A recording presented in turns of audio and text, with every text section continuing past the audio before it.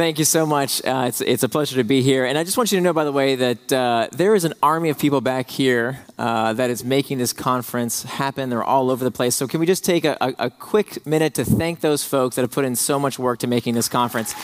Thank you very much. So today I want to talk about for just a few minutes about how to make your product habit forming. You know, when we think about the technologies that we're carrying around with us every day, these amazing devices in our pockets, these products have had a profound impact on our day-to-day lives. And so what I want to answer today is this question around how do they do it? How do companies like Facebook and Twitter and Instagram and WhatsApp and Slack and Snapchat, how do they bring people back time and time again? Not just in the consumer space, but also in the enterprise space, these products that form consumer habits. So I have just a few minutes with you this morning, but what we're going to do right after my talk, actually, at 10 o'clock, there's going to be a Q&A session where I would love to take your questions. Come ready. That's my favorite part is kind of this open-ended questions and answers to try and figure out any kind of engagement challenges you have. Because a lot of people today focus on growth and growth hacking, and that's super important. But remember, that's only a piece of the puzzle. That if you can't retain users, if you can't keep them coming back, you've got nothing. So I would argue that engagement is as important, if not more important, than growth. So what we want to try and do today is to try and understand what is it about these companies that keeps people coming back.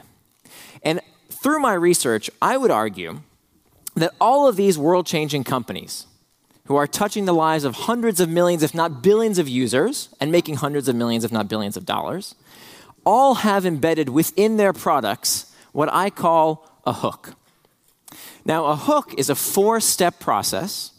It's built into the user experience. I describe a lot more of it in my book. But what I want to do today is to kind of walk you through the 4 steps of a hook to kind of give you a 30,000-foot view of this basic pattern that we see repeated again and again and again in all sorts of products that keep us coming back on our own. Hooks have these 4 basic parts. Every hook starts with a trigger. Triggers are these things that tell us what to do next. Now, there are 2 types of triggers. We have external triggers and we have internal triggers. External triggers are things in our environment that tell us what to do next with some piece of information in the trigger itself. Click here, buy now, play this. These are things in our environment, right, that we see that tell us what to do. They give us the information for what to do next, right? We as product designers, we know all about these external triggers. We see them every single day. But what product people don't think about enough, and what turns out to be absolutely critical to forming these long-term habits, is creating an association with what's called an internal trigger. Internal triggers are things that tell the user what to do next, but the information for what to do is stored as a memory inside the user's head.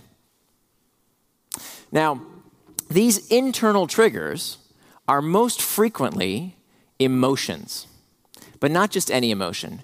They are specifically negative emotions. Negative emotions are these most oftenly occurring internal triggers. So what we do when we're feeling bored or lonesome or dissatisfied or fatigued or uncertain, what we do when we experience these negative emotions prompts us to action, prompts us to turn to these apps, to these devices with little or no conscious thought.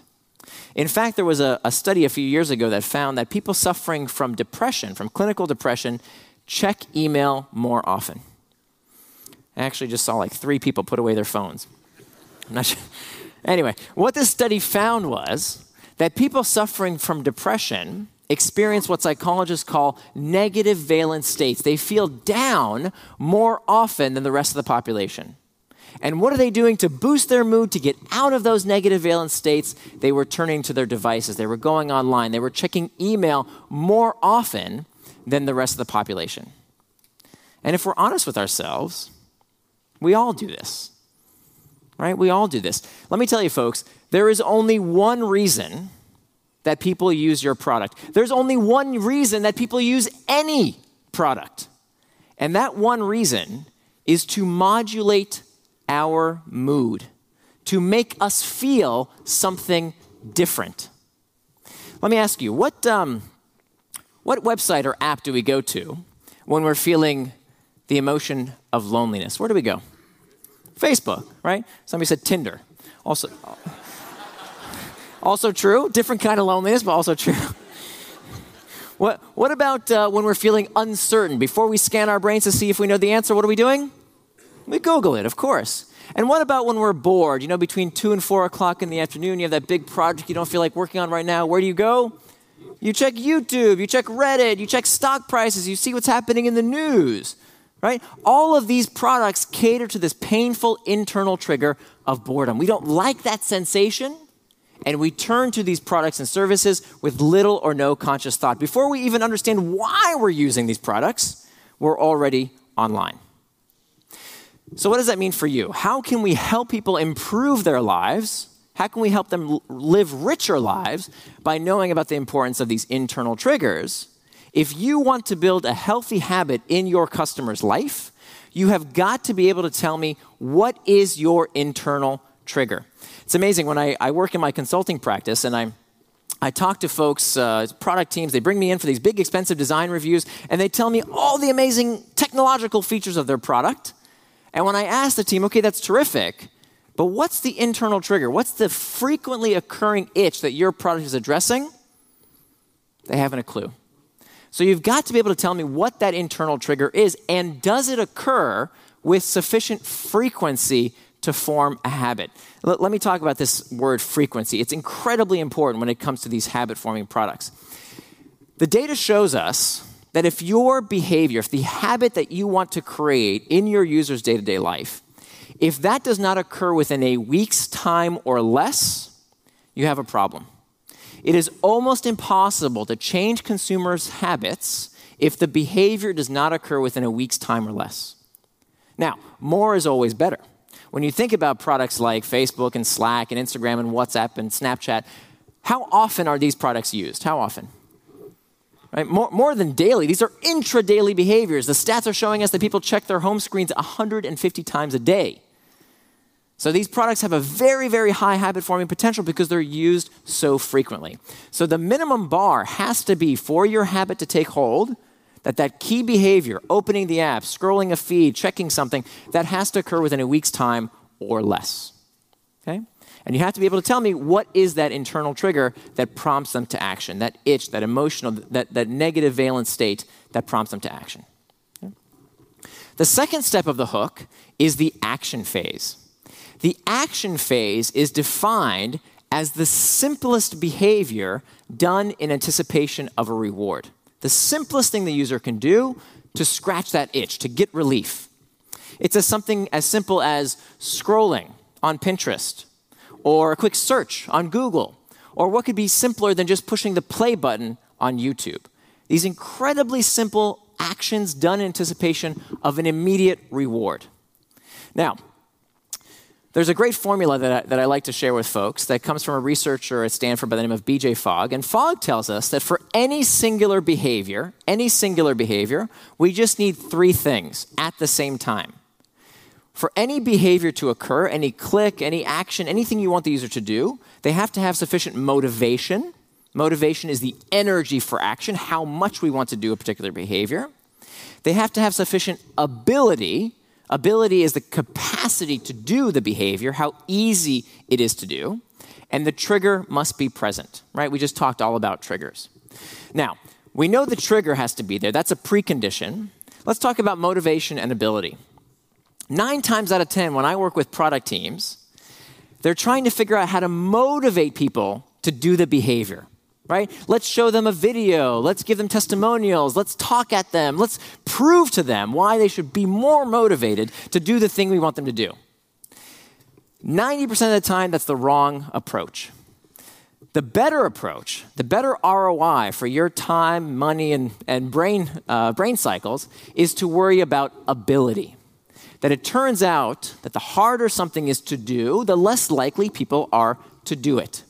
So there are 6 factors of ability, 6 things that you can do to make the behavior you want done more likely to occur. You can decrease how much time something takes, how much money something costs, how much physical effort is required. Brain cycles are very important when it comes to technology products because the harder something is to understand, the less likely that behavior is to occur. Social deviance is number 5. Social deviance has to do with the fact that people are more likely to do something when they see other people like them doing it. And finally, non-routine is number 6. Non-routine says that we become more likely to do something simply for the fact that we have done it before in the past. And this is why habits are so important. Because the more we do a particular behavior, the easier it becomes and the more likely we are to do it in the future. What do we call that? That's called practice. The more we do it, the easier it becomes, the more likely we are to do it in the future. So habits have this repeater effect. The more we do something, the easier it becomes and we become more likely to do it. Now, we've talked about internal triggers. We've talked about external triggers. We've talked about making the action as easy as possible to do. Now it comes the time to give users what they came for, to give them the reward, to scratch their itch. And that's the third step of the hook, the reward phase. I argue that it's not good enough to just give people what they want. It's not good enough just to give people what they want. What all of the products, all the companies that I mentioned earlier all do, they give people what they want, they scratch the itch, but they leave them wanting more. And here's how they do it. They all use a variable reward. A variable reward comes from the work of B.F. Skinner. B.F. Skinner was the father of operant conditioning. If you took Psych 101 back in college, you'll know the name. Skinner did these very famous experiments where he took pigeons and he put them in a little box and he gave them a disc to peck at. And at first, every time the pigeon would peck at the disc, they would receive a reward. They would get a little food pellet. They were all hungry pigeons, by the way. They had to have the internal trigger of hunger to begin with for this experiment to work. So basically, peck at the disc, get a food pellet. Terrific. That's called operant conditioning. He could train these pigeons to know to peck at the disc whenever they wanted the food pellet. But then Skinner did something a little bit different. Skinner introduced a variable reward. So sometimes the pigeon would peck at the disc and no food pellet, no reward would come out. The next time the pigeon would peck at the disc, they would receive a reward. And what Skinner observed was that the rate of response, the number of times these pigeons pecked at the disc, increased when the reward was given on a variable schedule of reinforcement. Why does this happen? Because variability spikes this reward system in our brain. It creates this wanting, this desirous response. And so in all sorts of products that you find most engaging, most habit-forming, the things that capture your attention and won't let go, by the way, both offline and online, you will find these variable rewards. There are 3 types of variable rewards. Let me describe these for you briefly. 3 types of variable rewards. Rewards of the tribe, rewards of the hunt, and rewards of the self. And when you start looking for these, you will see them in everything that holds on to your attention. Rewards of the tribe are things that feel good, that have this element of variability, this bit of uncertainty, and come from other people. Cooperation, competition, romance, empathetic joy, feeling good because someone else feels good, all are things that feel good, come from other people, and have this bit of mystery, this bit of uncertainty around what might happen next. Of course, the best example online is social media, right? When you think about, when you open up your Facebook newsfeed, you're never quite sure what you're going to see, right? What videos did people post, or photos, or what does the comments say? How many likes does something get? High degree of variability when it comes to using a social media product. Next is rewards of the hunt. Rewards of the hunt have to do with our primal need for food and other material possessions. And in modern society, we buy these things with money, right? So when you think about slot machines, for example, right? When I play a slot machine, what's fun, exciting, what's interesting about playing a slot machine is the variability, is the uncertainty around what I might win when I play these games of chance. Consider for a moment the feed. Right? What is it about the feed that makes it so effective? Think about how everything today on your mobile device seems to have a feed. Take LinkedIn, for example. It was acquired recently by Microsoft.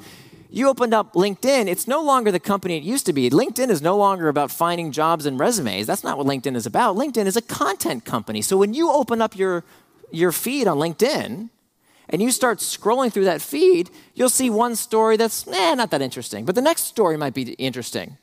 And to find more of that interesting content, what do you have to do? What do you have to keep doing? You got to keep scrolling. And that scrolling and scrolling and scrolling use the exact same psychology as pulling on a slot machine. Searching and searching and never done searching for that next interesting piece of information, the rewards of the hunt. Finally, the third type of variable rewards is rewards of the self. Rewards of the self are things that feel good, that have this element of variability, but don't come from other people and aren't about the search for material or information rewards. These are things that feel good in and of themselves. They're intrinsically pleasurable. The search for mastery, competency, consistency, control. Best example online is gameplay. When you think about Angry Birds or Pokemon Go or the Kardashian game, what makes these experiences, these games so engaging is getting to the next level, the next completing the next accomplishment. Right? Even if there's no material rewards, you're not really playing with other people, there's something exciting about finishing that next accomplishment. Now, I know we're very serious business people here. None of us play games, right? But I bet if you're anything like me, you play this game of checking email all the time, right? I think email is probably the mother of habit-forming technology, that mechanic of finishing those unread messages, clearing them, finishing your to-do list, or the thing that always gets me is that one notification that I have on my home screen that I have to open to clear it away. These are all examples of variable rewards of the self, searching for mastery, consistency, competency, and control. Now, we've talked about triggers, we've talked about action, we've talked about rewards. There's one more step. There's one more step, and this is probably the most overlooked of the 4 steps of the hook. The last step of the hook is called the investment phase. The investment phase is where the user puts something into the product in anticipation of a future benefit. It's not about immediate gratification, it's about a future benefit. Investments, the purpose of the investment phase is to increase the likelihood of the next pass through the hook. And investments do this in 2 ways. The first way that investments increase the likelihood of the next pass through the hook is by loading the next trigger. So for example, when you use WhatsApp or Slack or any number of other messaging services, when you send that message, there's no immediate reward. You don't get points, you don't get badges, there's no leaderboard, you don't get anything when you send that message. But what you're doing is you are loading the next trigger because you will eventually, if the person replies, you will get an external trigger when you get that reply. And that external trigger prompts you through the hook once again, starts the cycle over again. The second way that investments increase the likelihood of the next pass is by storing value. Now, storing value is a really big deal. Storing value is why I love working in the technology industry as opposed to physical goods. If you think about things made out of atoms, right? They depreciate with wear and tear. Things in the physical world, your clothing, these chairs, everything in the physical world loses value with use. Habit-forming products do the opposite. Habit-forming products appreciate with use. They get better and better the more we engage with them.